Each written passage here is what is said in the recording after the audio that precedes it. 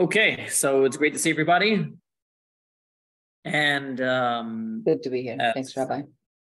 Thank you for coming. We last week finished up chapter 5, which I said was kind of completing one section, and that was building the full view of what the godly soul is, godly soul's powers, what the godly soul wants. And this week, we're going to move on to the animal soul, the other side of the equation. It's important to remember what the godly soul is made out of. It's made out of the 10 powers, 3 intellectual, 7 emotional, plus the 3 clothing, if we want to call it, the thought, speech, and action, which allow us to connect to God.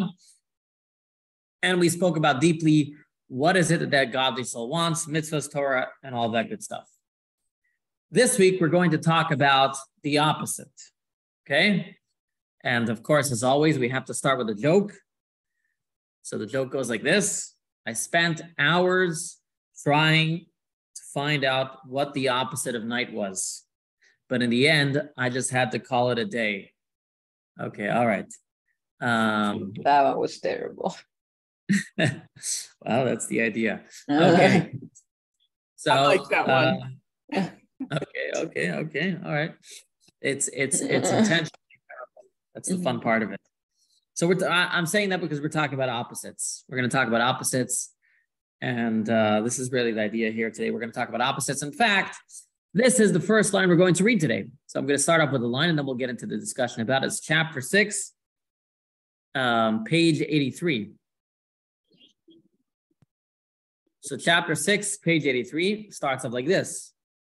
The previous 4 chapters have elaborated on the divine soul, its nature, chapter 2, its mental and emotional powers, chapter 3, its garments of thought, speech, and action, chapter 4 and 5. In this chapter, we return to the animal soul discussed in chapter 1, which is the source of negative self-centered consciousness.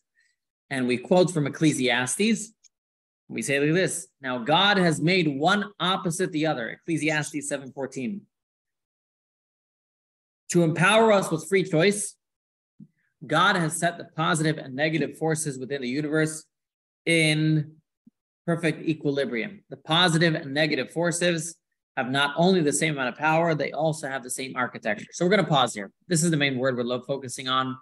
These are 2 opposites.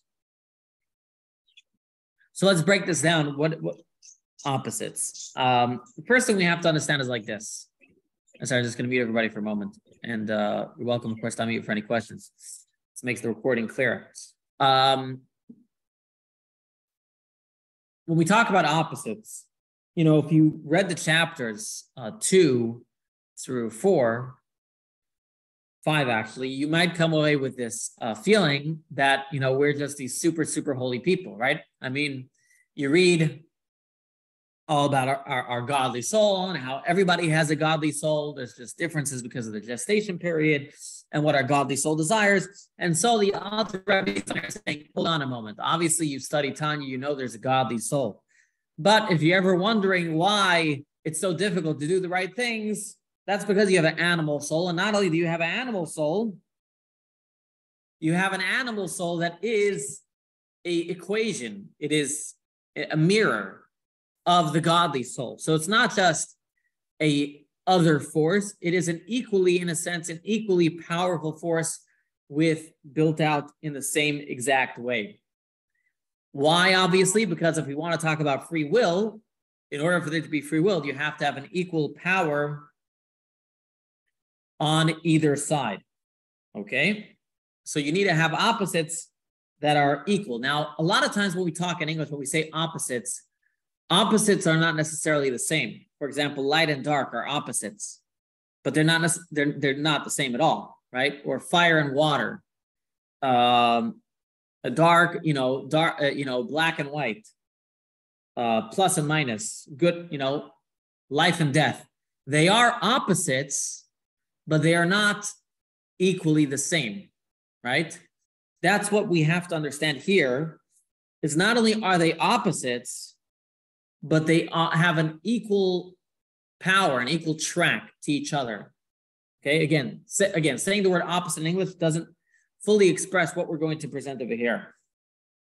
I'll give an example. The closest example we can have to this is the Talmud says, whatever exists on dry land exists in the sea. In other words, there's a, so to speak, a counterpart for every animal and every flower on earth in the sea. It's not just opposites. They have their own build out, their own entire ecosystem. Okay. Now, these opposites of good and bad exist not only within the world, as we'll discuss in later chapters, but as we're going to discuss in this chapter, these opposites and these two powerful opposite forces exist within us. If you were to imagine a Moses and a Pharaoh, okay, two opposite powers. Obviously, Moses is more powerful. And as we'll probably eventually discuss at some point later in the Tanya, how the godly soul is in a way more powerful than the animal soul, but it's not apparent and it's not easy to tap into, which is why it is considered free will. So in order to discuss opposites, let us recap. What is it that the godly soul wants? The godly soul is always curious. What is it that God wants? What is my mission in the world? What is the most important thing for me to do right now? How can I give the most of myself to make a change in this world? If you notice, all of those line items have a lack of ego in them, okay?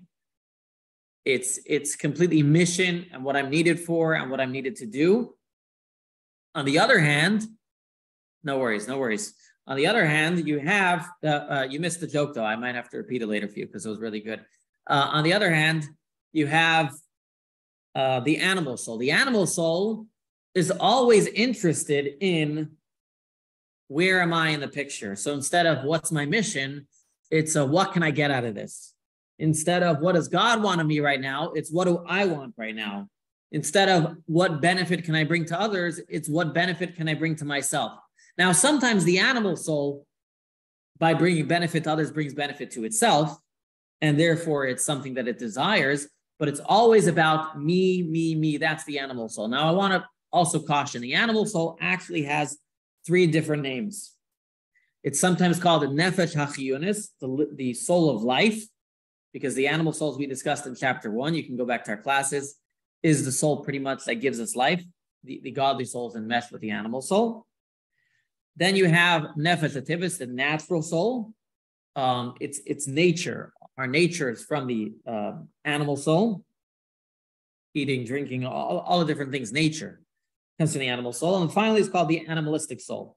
Now, we did discuss in chapter 1 that this animalistic soul, which is the main name we're going to use, is not necessarily evil. Okay, there's a difference between self-focused and evil. Okay, it's not evil. It by focusing on yourself too long, you can get to evil tendencies, but it's not necessarily evil. It's just self-focused. Okay, that's its desire in this world. Now, for self-focused reasons, you can do good things. That's the difference between evil and good. In other words, I can live an entirely great life, helping the entire world, yet living entirely my life with my animal soul. Okay? Maybe what I seek most in life is honor. And because I seek honor, therefore, there's many things that I'm going to do. So I can live an entirely honorable life, but yet it was always my animalistic soul. Now, how do you know if it is your animalistic soul or not? Well, that will come out in certain instances, when when there's something good that you can do, but it wouldn't bring you honor, you probably wouldn't get to do it. But the point is that the animal soul is the opposite of the godly soul. It's self-focused as opposed to the godly soul, which is always about mission-focused and connecting to God, leaving itself.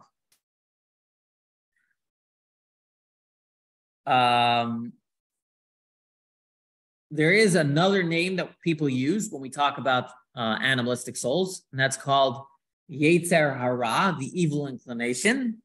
And as I discussed in chapter 1,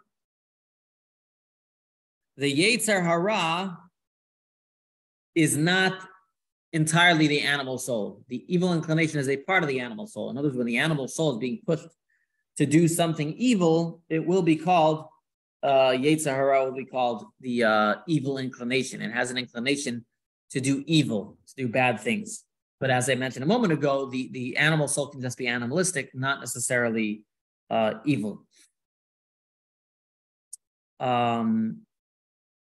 Okay. Just an interesting example of this idea that the animal soul is just self-focused and it can come out in different ways. There's a Mishnah on Pirkei Avot, Ethics of Our Fathers, that says, Hakina v'ataiva v'akavod motzina adam min olam. That kina, jealousy, taiva, desire, kavod, honor, remove a person from this world. What basically the Mishnah is saying, those are very evil character traits. And some people explain that Mishnah is actually a description of how our life goes, our animalistic soul. We first start off in life, kina, we started very jealous. Little kids, they can't understand other people having anything. We're extremely jealous as children. Then as we get older, our animalistic soul moves more into taiva, pleasure. We seek out pleasure. As we get, teenager and older, we always pleasure seeking.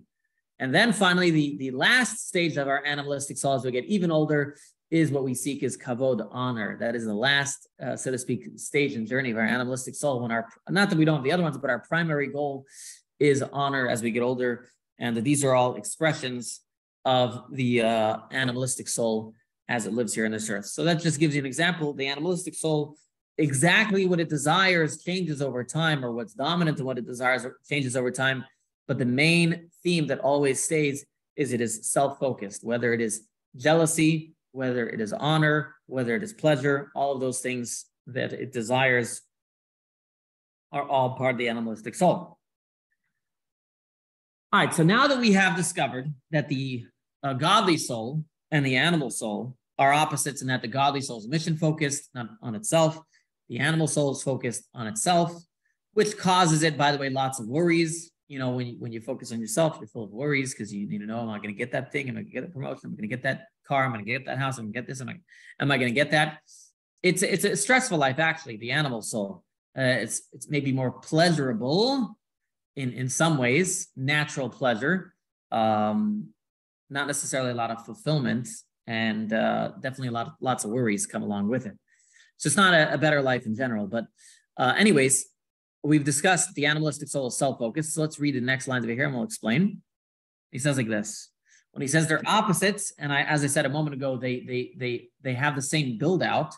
So he says, just as the divine soul is comprised of 10 holy sphirot or energies, and these 10 energies are dressed in the 3 holy garments of pious thought, speech, and action, right?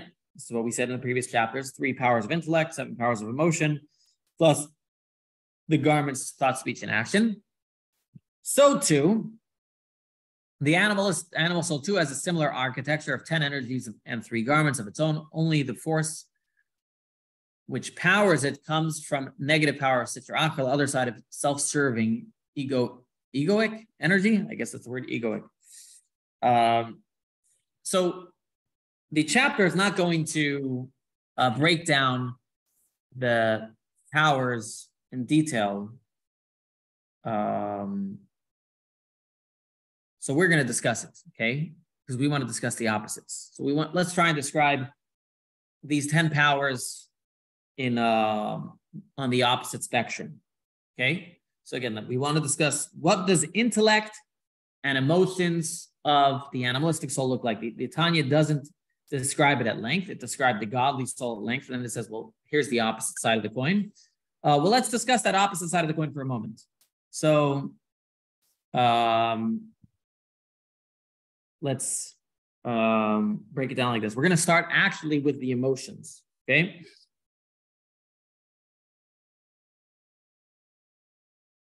The godly soul, let's discuss love. What does the love of the godly soul look like? Any thoughts? If it's not egocentric, what does a godly love look like? Okay, that's the first of the emotions. What does a godly love look like? Any thoughts? Right? The first one is called kindness or love. We discussed that at length. So what does kindness or love of the godly soul look like? Yes? Yes. I'm sorry, Yeah. Ken. Yes. So it's focused on the other person instead of on yourself, on the benefit of the other person. Welfare of the other person. What would that look like? Present to me doing kindness to someone for your godly soul and doing kindness to someone from your animal soul. Okay, so from the godly soul, for instance, I have to, let's say, a husband and wife. She wants to go to a place that he doesn't want to go to. He hates the place and he goes for her sake with her. Now, he wants to go to a place that she doesn't want to go to, and he makes her go because he says he's the one that's calling the shots today, for example. I don't know. So it's just opposite. Okay. When he puts his desires and his needs before hers, and when he does the opposite. Okay, but that's a good example. I was looking for, though, where you are helping someone else. So I want to take it a step further. How can there be a case where you're helping someone else, but describe to me what it would look like if it was coming from the godly soul or if it was from the animalistic soul? How about giving anonymous tzedakah? Okay, good example. Yep. So giving anonymously, which is the highest form of tzedakah, versus giving in public. Now, of course, I do want to mention that very often the Rebbe would tell people to give in public to inspire others to give. But nevertheless, even if you do that, I still think it's healthy occasionally to as well give anonymously to keep your emotions in check. In other words, yes, it's important to help inspire others to give, but it's also, you can give a little bit anonymously to build that muscle of understanding. Yes, even when I give publicly, it's really not about me, it's about God. So yes, that's one example. I would say also, let's say you give someone and they don't show the appreciation that you were hoping for. Do you get all upset at them? Or you're just like, well, it's sad that that's how they react, but, I was helping them. If you truly believe in the cause that you're helping, so they didn't thank me properly. That poor person, screamed at me. I gave them only $1 instead of $2. It happens, but that has happened to me. You give a poor person money and they scream at you for giving them too little. So you'd be like, all right, how do you react to that? That will show, where it's coming from. I also want to caution, of course, you should always do good things, even with bad intentions. Just putting that out there. We can't always wait till we have the best intentions. But as I've said many times, the Tanya is all about not only doing the right thing, but fostering a greater inner character to make doing the right thing better. So yes, we should always give, even when it's for the wrong intentions. But at the same time, we should try to work on ourselves to try and do things with the right feelings and try and work on our feelings, because that will give us the longevity of always doing the right thing. There's a lot of, just another example, there's a lot of love out there that the Mishnah describes as a lot of love is dependent on things, right? So you have a lot of people who love wealthy people. It's dependent on items and certain things and benefits that they may get. The Mishnah says the greatest expression of love was the love between David and Jonathan, David and Yehonatan. Yehonatan was the son of King Saul. Jonathan had everything to lose by loving David, who would ultimately usurp him for the crown. But yet he loved him and it was not dependent on anything. That is a godly love where there's no ego involved. It's pure care and love for the other, or pure care and love for God. Okay, let's talk about the next character trait called givurah, which is translated as severity. Okay, or severity, or as we spoke about, awe. Okay, so by the godly soul, we discussed that severity in the godly soul is true awe of heaven. In other words, not fear of punishment, which is again about myself, but I'm either in awe of God or I'm using awe on other people to inspire them in certain ways. Okay, what would severity by the animal soul look like? I think this is more obvious. Pure anger. Okay, when things aren't going your way, or when people are offending you, you get angry at them. That would be gevurah, severity of the animalistic soul, completely focused on you, not about a purpose, not about a mission. And obviously, there's no fear of heaven involved in the animalistic soul in this. Of course, the animalistic soul may keep certain mitzvahs out of fear of punishment. That is possible if you scare it enough. Okay, if your mother maybe drilled it into your head, or whatever it is, Jewish mother guilt or whatever she did to you. But that is not, but again, that's self-focused. Okay. Then the next one would be tiferet, beauty. Okay, the third attribute of emotions is known as beauty, which is kind of a mix of love and severity, but that's what's beautiful when you can mix the two together. But what is beauty in the godly soul? The godly soul would want beauty, for example, would want to build a beautiful synagogue. You'd want to buy beautiful mitzvahs. You'd want to get a nicer esrog, get a more special hadassim, or whatever, all different beautifying things for God. Okay, so when you spend more money on a nicer etrog, it doesn't get you a nicer vacation. It doesn't really get you much, right? But you're doing something to beautify God.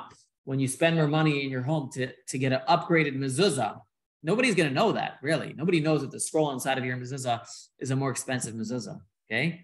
But you know it. And why are you doing it? You're not doing it for yourself, obviously. You're doing it for God. That's what it says. We are beautifying God when we spend more money in these things, okay? So what would beauty of the animalistic soul look like? Someone who wants to impress others. You want to buy a nice house to impress other people. You want to drive the fanciest car, right? There's so many people out there who live in drab houses, but they buy fancy cars so that they impress people. You have today these people that walk around with these $150,000 watches. I mean, for what? Well, what's the point? I can't imagine it tells time that much better.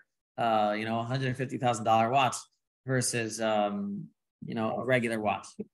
Okay, so we've described the three major emotions, and the rest of the emotions follow along on that path, and you can look at all of them each individually, but you get the idea. What an emotion, an animalistic emotion, looks like when it's focused on myself. Let us think now about the intellectual powers of the animalistic soul. And here, there is a fascinating difference between the animalistic soul and the godly soul. The godly soul, we've always described that you have to have your intellectual powers, as you meditate about God, you think about God, and then it will help you have emotions towards God and do the right thing, okay? With the animalistic soul, here's the question. What comes first? Do the thoughts come before the intellect, or does the intellect come before thoughts? Just one second.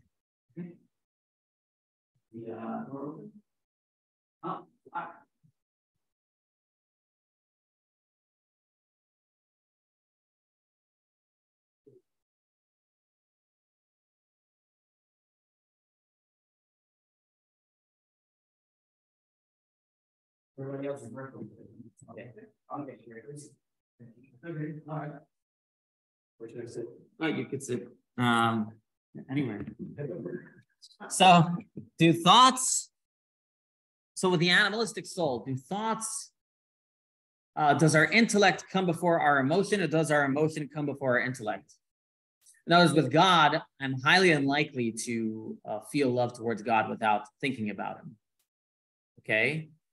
With the animalistic soul, do I need to meditate about chocolate cake in order to desire it?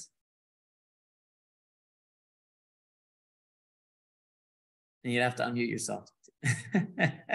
Although if you're in person, you don't need to unmute yourself.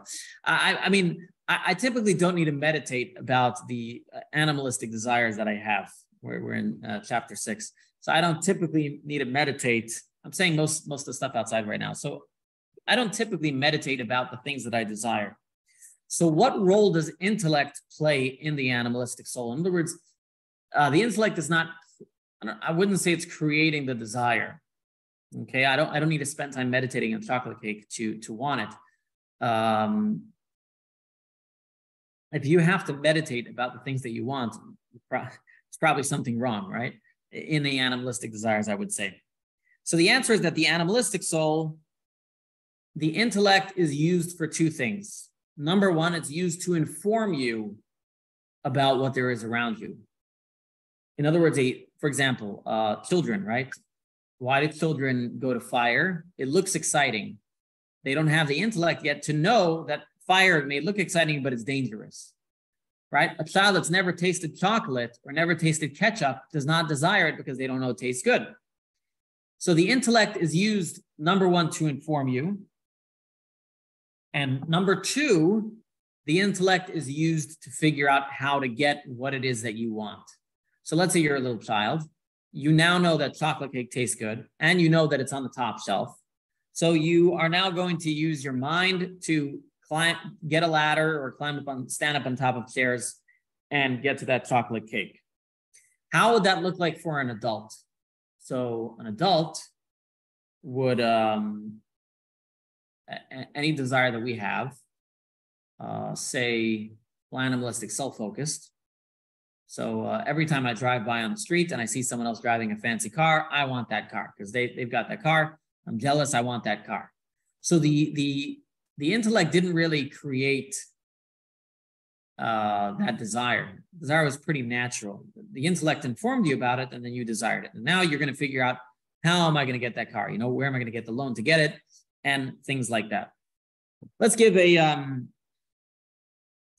what I'm trying to present here is that in the animalistic soul, the feelings really come before the intellect. I'll give another example. Let's say you have, let's take some Jewish names, Sam, and normally I would say David, but let's pick another name. Let's say you had Sam and John is not a very Jewish name, right? Reuben. All right. Sam and Reuben. All right. So Sam offends Reuben. Okay. Now Reuben wants to get back at Sam. So Reuben goes to his lawyer and he tells him his idea of how he wants to get back at him. And his lawyer says, well, that scheme that you have is a bad idea. How about you do it in this other way that'll be legal and you'll be getting back at him? And he says, oh, great idea. All right. In this case, the intellect is helping your desire. It is not creating your desire, it is helping your desire. The lawyer, so to speak, the intellect is helping your desire. But let's say, for example, Reuben, instead of going to a lawyer, went to a rabbi, highly unlikely, but let's say he went to a rabbi instead. And the rabbi explained to him that it's not a good idea to take offense and it's not a good idea to take revenge. In that case, the intellect creates the emotion, or in this case, kills the emotion, okay? What I'm trying to present here is that in godly areas, in our godly soul, the intellect creates or kills the emotion, and in animalistic desires, the emotions get the intellect working, okay? So again, to recap, the intellect of the animalistic soul serves two things. Number one, to inform you what there exists in this world, right? Unless you know about something, you don't desire it. Like the child does not desire ketchup unless it knows about it. So it serves to inform you. I think this is what advertisers are really doing. They're trying to present a picture on TV of something that looks very desirable, and then you will desire it. And then the second part is how you can get it. And I think car salesmen work on that as well. Well, it's only, $3.99 a month. And, you can, for $3.99 a month, you can be riding this wonderful car. Again, they're not creating your desire for the car. In that case, they are helping you to get it. And so this is why when Tanya will present the intellect and emotions of the animalistic soul, it will actually present it putting the intellect after the emotions, because really in many senses, with the animalistic soul, I'd say the cart comes before the horse. The heart comes before the mind. Whereas in the godly soul, the mind always creates what is going on. In the animalistic soul, it's just the opposite. So let's take a look inside the text. And here we are on page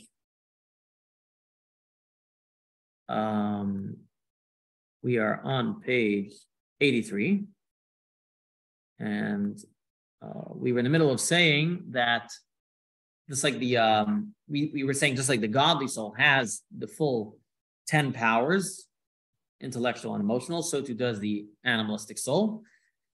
And then he cautions here something that I said a moment ago, that this animalistic soul, and I'm in the third paragraph to the bottom, he says specifically its power is from the force known as klipas noga. The bright klipos negativity is not irredeemable and can be realigned for the good. So this is something that I've mentioned so many times, in that, as I said, the animalistic soul is not necessarily evil, it's animalistic. An animal can be trained to do good things, so it's not inherently evil. And then he continues, while the animal soul is spiritual and not confined to a particular place, its point of interaction with the body is in your blood, where it is present. It is the source of your physical vitality. That's also why, we describe people, their blood is boiling. In general, as I said, the animalistic soul resides more in your emotions. The blood is very much connected with your emotions, your heart rate. They say today emotions are very much a bodily sensation. The feelings of, the sweaty palms, or the heart racing, or the heart slowing down, or feeling calm. All those are emotions very much present within your body. And that's why the animal soul, which is very much an emotional soul, is very much present in your blood. Now he says something interesting. The 10 powers within the animalistic soul are referred to the Zohar as the 10 crowns of impurity. So here I want to mention something I didn't mention before, I should have. He calls them the 10 crowns of impurity. If you recall, the 10 powers of the godly soul were called the 10 holy sphirot, or the 10 holy energies. These 10 powers are called 10 crowns. Why the word crowns? So this actually all boils down to what we've been discussing the entire time. The animalistic desires are very egotistical.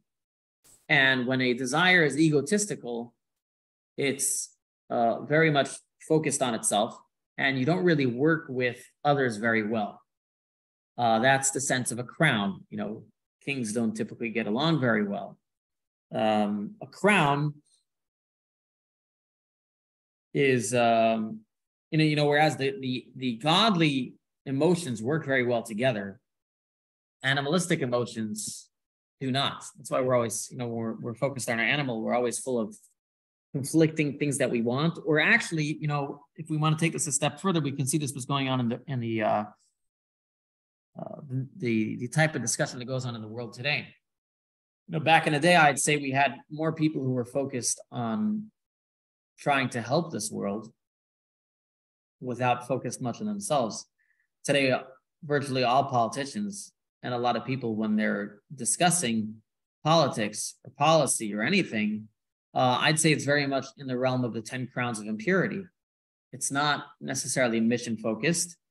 It's focused on themselves, whether it's honor, whether it's desire. They may believe they're helping the world, but it's very much from a lens of themselves. It's not very much starting from an egocentric place. When emotions are from an egocentric place, you have little space for others. You have little space to tolerate others. That's why they're called the 10 crowns. There's no space to tolerate. Ego doesn't tolerate others very well. So I would say the lack of cordial discussion, people being focused on themselves and how important their opinions are, and things like that, as opposed to say, I truly believe this is the best way to, help the world or whatnot. And so therefore we have today a world in which there's no bipartisanship. And in fact, the word bipartisan is like a dirty word suddenly, because we're at such a point where there's a lot of me going on in all of these things. A lot of times also, a lot of these, sometimes I see these politicians, they're all looking for the next viral clip that they can put on their social media to send to their followers. And, that's the discussions they have. And when they can create a clip, it's not as much about trying to get something done. So that's just a note over here on the 10 crowns of impurity that I think we have a lot of that running around in the world today. So let's turn the page. By the way, it's not only politicians. Just as I always say, it's always easy. What's that joke, right? The guy comes out to the rabbi after a sermon. He says, "Rabbi, that was so great you said that sermon. You know, Sam really needed to hear that, you know. And the rabbi's like, well, actually, you know, you probably also needed to hear it too, you know. So it's very easy to dish on the politicians. We always have to remember that the issues that go on in the world are also going on within us as well. And never to think about, oh, well, you know, that person really needs to hear it. We have to work on ourselves as well. Anyway, so he continues. To sinner to engage in destructive behavior, you need to detach your consciousness from your inner self, which yearns to do good and wholesome. This is why negative forces are described as crown, which is detached from the head. All right, so that's another reason. There's different reasons given by the commentaries why it's called the crown. I'm not going to focus on that one. Okay, so then he continues. These powers of the animal soul consist of 7 negative emotional powers emanating from the 4 negative elements as mentioned above. That the 4 elements, fire, water, air, and earth, naturally give rise to 4 categories of negative behavior. Anger, like fire, always rising. Water, self-indulgence. We said all pleasure in this world has water in it. Air is shallowness, and earth is laziness, always just trying to fall down to the ground.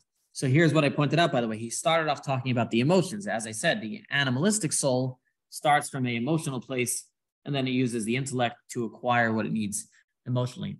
The divine soul shares the same architecture as the animal soul, 3 mental and 7 emotional powers. However, the way in which the emotions and intellect function in the animal soul is different. The divine soul's emotions will arise only after reflection. To love, one second, he's not at the door here.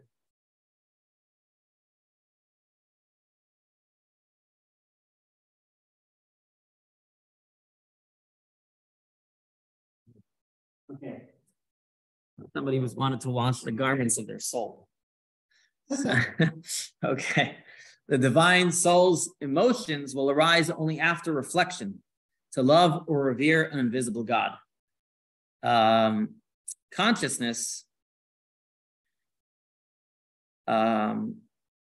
needs to depart from the tangible to the realm of abstract thought so as to perceive the universe in a broader context. You will never have any feelings for God unless you contemplate the meaning of reality first, right? In other words, God's invisible. It's kind of hard to connect and think about God unless you contemplate. Now, if you meditate very often, you can eventually come to a place where you see God very quickly with very little meditation, okay? But naturally, to see God, godly things needs meditation. For the animal soul, on the other hand, its emotions are natural and elemental, requiring little or no thought at all. They are lower states of consciousness into which you naturally regress unless you make a concentrated effort otherwise. Now we'll talk about the intellect. The intellect of the animal soul, which produces negative emotions and behaviors, mirrors the divine soul and is divided into 3, which are chachma, inquiry, or as we call wisdom, bina, cognition, or as we call understanding, and das, recognition, or as we also call knowledge, the source of the emotion. See chapter 3. While thoughtless, visceral emotion represents the core behavior of the animal soul, it is not devoid of intellect. For even a pleasure-seeking impulse is based on basic knowledge, e.g., you know ice cream tastes good, and therefore you want it. As he continues, because the emotions are relative to the intellect. Now he says it a very, very interesting and important line, which is why a child desires and loves small, trivial things. Let's turn the page. Since his intellect is too small and immature to appreciate anything more valuable. Similarly, the child is angered and infuriated by small things, and the same is true with showing off and other negative traits, which are all relative to the child's intellectual depth. In other words, the fact that children will pick a quarter over a dollar because the quarter is shiny and the dollar is not, that doesn't mean that they have a less animalistic soul than the adult, right? And it doesn't mean that the adult who desires a dollar over the quarter is more sophisticated, okay? Or, you know, it just means that your understanding of pleasure is better. And so because you understand pleasure better, therefore your desires for pleasure will be different. Doesn't make you any better. So this goes back to like an example. You know, you can look at an unrefined person and think that, you know, the person that's eating ice cream has more of an animalistic soul than the guy eating steak. It's not true. It could just be that somebody's elevated their palate. They have a greater appreciation for steak over, you know, ketchup and ice cream. But it doesn't necessarily mean that they've refined themselves and become better. They just have more refined taste. So that's just something to think about in ourselves. When we think maybe we've become better people, sometimes we have to think about maybe we've just become more sophisticated animalistic souls. Okay, our animalistic soul has become more sophisticated. We're not necessarily better than the other person, because it's very easy. I see a lot of people look down at, I don't want to use any, be careful what words you use, but what do we say, people from the South, or, you can look at people in different areas and say, oh, we're so much better than them because of, we're not into the things that they are into. But that's not necessarily a reflection of you being better than them. That just may be a reflection of you being more sophisticated than them.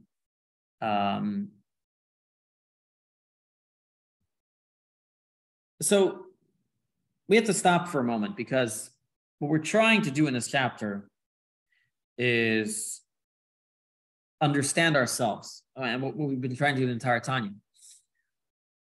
So what this chapter is teaching us is now the ability to evaluate every time that we have an emotion. We need to evaluate. Now, I'm not saying we will evaluate every moment, but there are times we have to evaluate, where is this emotion coming from? And what is it serving? I had someone call me the other day. Yesterday, he called me. He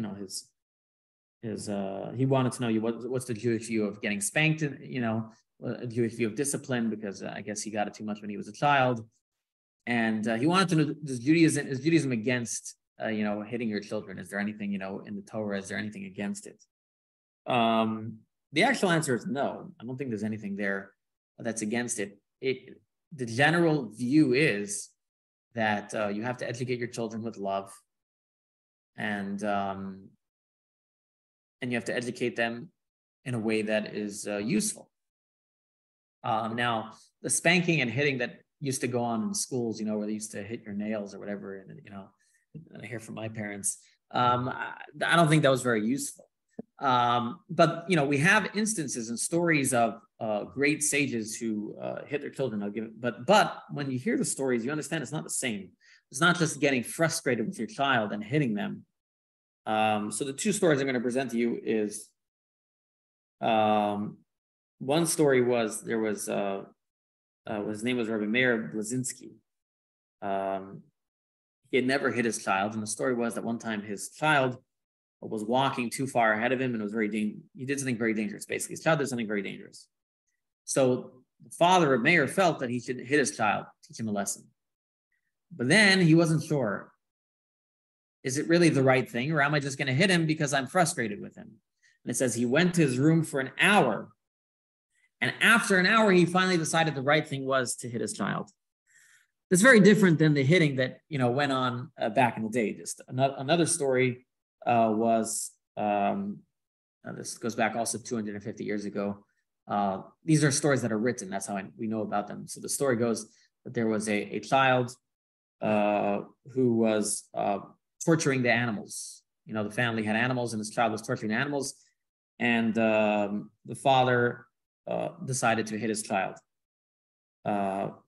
And the child started crying. But after the child started crying, he heard that his father in the other room was also crying. He was crying that he had to hit his child.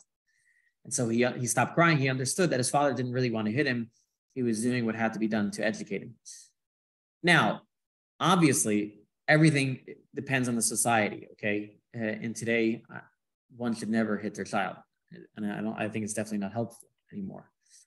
Maybe there was a place for the occasional hitting in the past. You can have a discussion with child psychologists, therapists, and it's a discussion for another time. The point of those stories, though, was what is the purpose? And honestly, even though we don't hit our children anymore, there are some parents that are very psychologically abusive to their children without actually hitting them. The type of punishments you can pull off on your children as well. You can think, well, I'm a better parent because I'm not hitting them. This is what I kept saying before. Sophistication doesn't mean that you're better. So just because a parent is not hitting their child, they can actually be more damaging. The point is that whenever you do anything, you have to evaluate where is it coming from. And it's not always easy. Like the example before, that parent that had to sit an hour by themselves to figure out Why is it that I want to do this item to my child? And so the same thing is in our life is evaluating our actions and really evaluating our emotions and trying to figure out where it's coming from. And it's not always apparent, and it's not always easy. It's not always easy to figure out where that emotion is coming from. That's what makes it so hard to, this is what makes it so hard to really better ourselves, because it is hard work. But that's why I say that the work of Tanya is a lifetime of work. As I said many, many times, and I'll repeat again. Obviously, if you're doing the right thing for the wrong reason, keep doing it.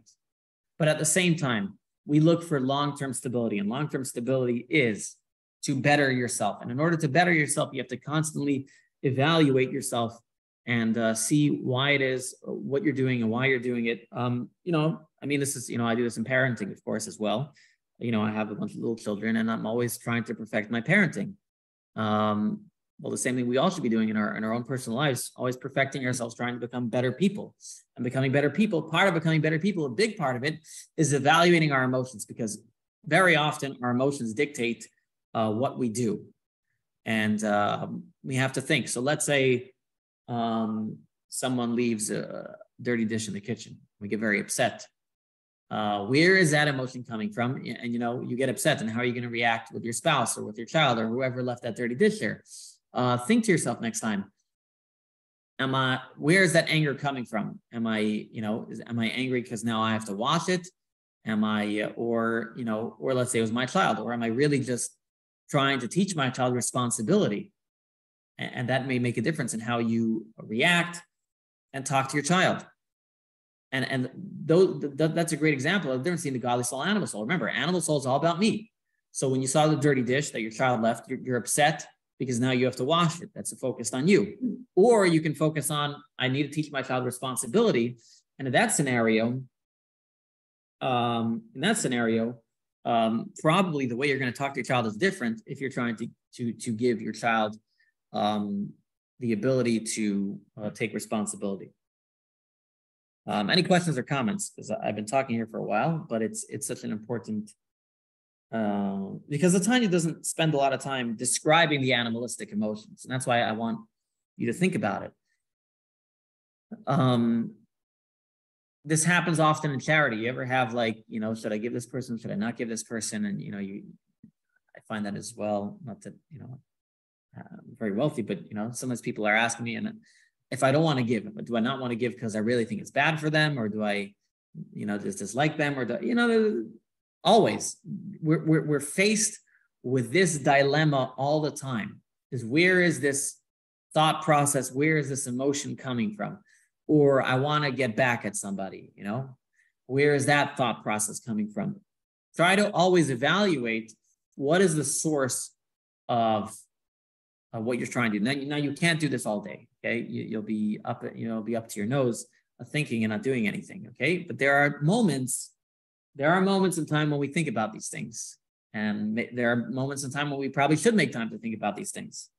And this is what the Tanya is teaching us, is that the godly soul and animal soul are two opposites, but they contain the same exact emotions. And therefore it's always hard to evaluate what's the right path. Let us get to the last part of the buildup of the opposite of the godly soul. So let's take a look here.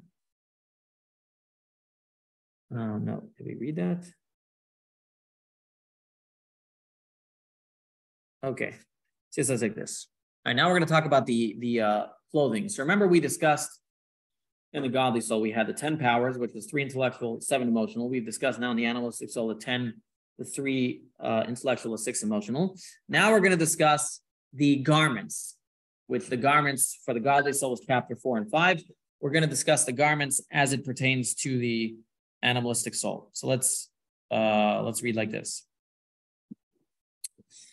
Having described the 10 core faculties, it's section 2 on page 85. Having described the 10 core faculties of the animal soul, its intellect and emotions, we now turn to its tools of expression, the garments of thought, speech, and action. While the garments of the divine soul are a vehicle for all things sacred, the animal soul expresses an opposing energy through its impure garments. Your conscious activities of thought, speech, and action might be pure or impure at any given moment, depending on which of your true souls is powering them. So think about it like this. Your godly soul and animal soul are pretty much fighting over who's going to get to use the garments at any given time, because you cannot have two different actions and two different thoughts and two different speeches going on at the same time. So at every given moment, think about this. You've got a war going on. Who's going to get control over those garments? This is like this. In other words, you can have conflicting emotions, but you cannot have a conflicting action. It's like trying to jump and not jump at the same time. Now, when you use these 10 impure powers of the animal soul to think, speak, or act, then that thought in your brain or that word in your mouth or that power of action in your hands or other limbs are called the impure garments, into which the 10 impure powers of the animal soul are dressed at the moment of action, speech, or thought. An important paradigm shift which emerges from the Tanya's doctrine of two souls is that there is no such thing as a spiritually neutral activity. It's an important line. In Jewish law, we find three categories of behavior: the religiously required, such as keeping the Sabbath and giving of charity; the religiously forbidden, such as eating pig or stealing; and C, ordinary acts which are neither religiously required nor forbidden, such as checking your email, buying clothes, right? So one may come to understanding, if you just read the book, the Code of Jewish Law, certain things are good, certain things are bad, and there are other neutral things. According to Tanya, however, it would be a mistake to conclude that this third category is spiritually neutral. Even an ordinary behavior will either promote God consciousness or ego consciousness, depending on your attitude. There is no third option. Either are or you aren't, okay? Unless you make an effort to carry out an ordinary act amid a higher awareness, the inertia of the animal soul will steer it to ego consciousness. That's your natural state. And he says like this: it is these thoughts, words, and actions of the animal soul that constitute all the things that are done under the sun, which are empty and a strain to the spirit. The Zohar writes in the Torah portion of Balos, how they are destructive to the spirit. So King Solomon writes that all the things of the sun are all empty and a strain to the spirit. Ecclesiastes. Why is King Solomon knocking all of these things that we do? Because he understood exactly as the Tanya says. If something is not godly, eating, drinking, going on vacation, taking a swim in the swimming pool, going to the gym, any neutral activity that you can think of, if there is no God consciousness involved, it is ego focused, and it's focused and if something is not godly, then it falls to the impure side. That's really the idea. You're either with God or you're not with him. You're either in holiness or you're in purity. Now, this is a tall order, which we're going to talk about more as the Tanya goes on. We're going to discuss more next week. But think about it. You go to the gym. You can go to the gym. You can focus on your beauty because you want to look the greatest in town, or you can focus on your strength because you want to show off. Or you just want to be healthy so you can have more pleasure in life. Okay? Even focusing on being healthy and going to the gym can be wrong. But if you want to be healthy, so you can serve God more, okay? For example, I went swimming last night. Swimming can be a pleasurable activity, or it can even be a healthy activity, or you can be doing it to be stronger, to be able to serve God. You know, the healthier you are, the better you can serve God. Now, we can serve God within our business. We can serve God in our gym. We can serve God in our food. We can serve God everywhere. It doesn't have to be a technical mitzvah. But that's the question in life. Is what I'm doing, is it about me or is it not? Is it about me or is it about my mission? And if it's not about your mission, then it's about you. If it's about you, then it's your animal soul. And then automatically it falls to the impure side of this world. Now, that is a pretty difficult thing to live with. But that's the truth. We are put on this earth to serve God. And serving God can and should take place at every single moment. And at every single moment, we are given the opportunity. Who is in the driver's seat? You know, today they have in therapy, they talk about the parts theory. If you've ever heard of it, IFS or other different therapies of the parts theory. The Tanya is definitely giving us an idea of the parts theory. You know, who is driving your bus? Who is in control of you right now? Is it your animal soul or is it your godly soul? Everything, yes. Okay, last question? Yeah, ask a question. Okay. Yep. All right. Could you talk about the circumstances for when buying clothes is ungodly? When buying clothes would be ungodly. So it probably falls into, okay, number one, if you're buying, as I mentioned earlier, you're buying a $150,000 watch, most likely it's to show off, right? Certain clothing can be to show off. You can also obviously buy clothing that the code of Jewish law would say you shouldn't wear. So that would also be ungodly, okay? Just by virtue of that. But assuming it's all, kosher things you're allowed to wear. And assuming even it's not to show off, okay? Showing off again would be a problem. Even assuming all that, if your basic life focus is just you, and you're not living life with a mission, then automatically it's about you. So you're buying clothing so you can cover yourself, so you can live life and enjoy life. So automatically, in line with your general lifestyle, if your lifestyle is not God-focused, your buying clothing is also not God-focused, and it's focused on you. Well, can I give you a specific example? Because the extreme example is God. Yeah, for sure. But okay, so TV land can't see me, but I'm wearing a polo shirt. Right. Okay. And it's a blue polo shirt, so what was the thought process? Wow, I like this color. It makes me more presentable as a human being. It feels comfortable. It wasn't overly expensive. Okay. But it's beyond, clothing to cover up. Right. But why is David eating? Why is David living? Why is David buying clothing? I'm hoping that you try to drill into your mind that I'm living for a higher purpose, and that will play out in your clothing. Now, you can tell whether you are buying clothing for that at certain purchases. That's when they come out, when you're going to look at something, or you'll see this shiny new article of clothing that's really not necessary. And if you go ahead and buy it, it may be an indication of why you're buying clothing. You understand what I'm saying? It won't always be apparent. And like I said, the animal soul and the godly soul can buy the same article of clothing.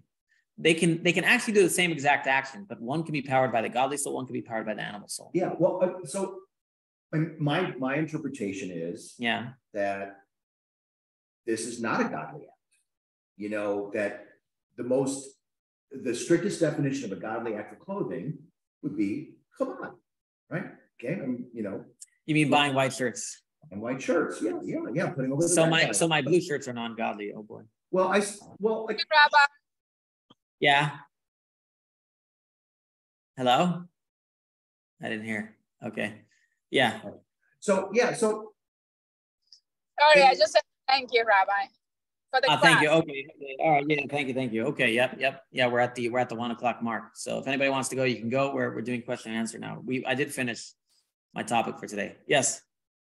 Yeah. Right. No. So it just my interpretation of it is, according to the Tanya and Hasidus, like this blue shirt is not godly, and I get it, but I'm not sure how comfortable. I don't know. So what I would say is, do you understand that exercise can be godly? That's easier. Do you understand that eating can be godly? Yeah. Working can be godly? Yeah. So buying clothing can be godly as well. It like I said. But if it's not a white shirt or black pants. It doesn't have to be a white shirt. You live a certain lifestyle and you're not expected to wear white shirts. I don't necessarily wear white shirts because I'm more holy than someone else, right? In fact, I remember when I was in yeshiva where everybody wears white shirts and suits. Within white shirts and suits, some guys would get really fancy white shirts and really hotsy-totsy suits and pointy shoes. So you can literally do the white shirt, black pants, and the suits and still be ungodly, but doing it in certain ways. And so it's not exactly what clothing you get that defines. Listen, a wealthy person in Judaism should get better clothing, actually, but they always have to think. There's a famous story. The Alter Rebbe once asked one of his followers, why do you have a fancy house? He was very wealthy. He says, why do you have a fancy house? He says, listen, if I have a fancy house, the community meetings will happen in my house. If the community meetings happen in my house, I'll have an opinion at the community meetings. If I have an opinion at the community meetings, maybe I can bring more Chabad ideas into the community. So, that's a godly idea.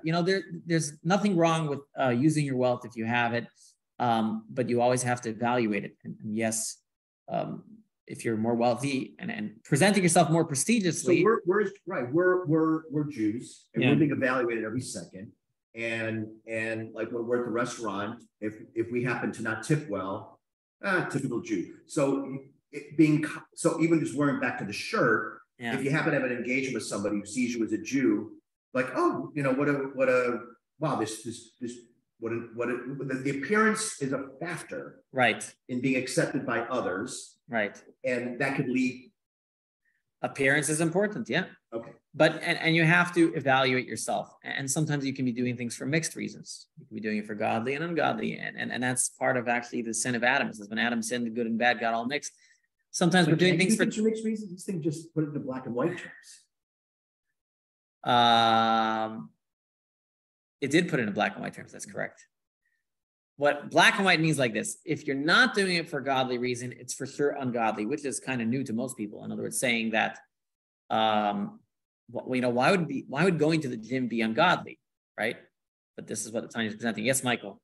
So it seems very difficult to me to be able to train myself to always think about that every minute of every day. Is what are my motivations? Who am I doing this for? Because some things you just do. I mean, I wake up in the morning and I go to work. Now, going to work for me goes, I come into my office and I go on my computer and I do my work. So it's just rote. That's what I do. How would I think I'm doing this in a godly way? Because it just the Tanya doesn't enter into the brain. So the answer is the Tanya discusses this later on, and pretty much the idea is like this. There's a reason we have prayers 3 times a day. When you start off your day right, and the morning service is the longest, and you get in the right frame of mind, the rest of your day will follow in that manner. And throughout the day, you remind yourself once in the afternoon and once again in the evening, and you can meditate for a moment here and there. And those are ways of keeping that focus alive, okay? Despite getting busy with the day. Now, it'll be a constant battle, but that's the focus that you want to keep. It describes it as, imagine in the morning, you build up this giant fire, and over the day, it kind of dissipates, and then you got to stoke it a couple times. That's the ultimate goal of the Tanya, is that, no, we can't just, think about this once a week. You got to constantly work on this, not necessarily every minute, but at least every morning. Then again, possibly in the middle and the end of every day. Does that make more sense? It does, but it still doesn't. So I do shacharis at 8 o'clock, and I pray. Well, let's say before you eat, you sit down and make a bracha. That's a wonderful, opportune moment to think about why you're eating. No, I wasn't worried about eating. I was worried about work, because work to me is the most interesting thing on how to make it godly. Before you sit down and work, hopefully you've prayed and you've studied, and now you're ready to get you're in the right frame of mind. So again, whether you're working for godly reasons or not will be expressed in certain choices you'll make throughout your workday. How you react to certain people who maybe get you upset in your business day, or certain business decisions you make. Those will be guided by why you're working. Well, I always think about that. My decisions, I always think about: am I making the right thing? Am I doing the right thing? Am I going down the right road with this? So I see that when I make my decisions. But just in doing the work and so forth, I maybe have to focus more. Mm-hmm. Thank you, Rabbi. You're welcome. Like I said, it's about starting up. You cannot think about your intentions all the time. I mean, let's say you're doing exercise. You can, it's hard to really think every moment while you're exercising. I'm doing curls right now so I can be healthier, so I can live a long life and serve God. But it's when you start, that's why you're getting into it. And if you start with that in mind, then when certain things come up in the middle of it, then you'll make that decision. That will help make sure you make the right decision when you're in the middle. Does that make sense? So in other words, if you started your business day with the right frame of mind, then in the middle of the day, when something comes up, you'll be much quicker to make the right decision based on your godly soul, because that's the frame of mind you went into it. So every morning I say my Modeh Ani when I wake up. That puts me in the right frame of mind. That's a good start. Hopefully, and then the more you add in more prayers, the stronger that conviction and feeling and connection to God will be present throughout the rest of your day. Yeah, Modani is definitely starting off on the right foot. That's we can always do more. All of us. Always. Yeah. Thank you, Rabbi. I got to run. Thank you. We will discuss more next that work now that I'm in the godly mood of. Yeah. Now go do the work while you're in the godly mode. We will discuss this topic more next week. So thank you. Yashakawa. Oh wait, Dr. Yannick. Oh, he went. He missed my joke. Okay. Wanted to torture him with my joke. Baruch, I won't share it with you. Don't worry. Okay. I'm sure I'll hear it at some point. Okay. Thank you, Rabbi. All right. Good. Have a good one. Bye-bye. Thank you. Bye-bye, everybody.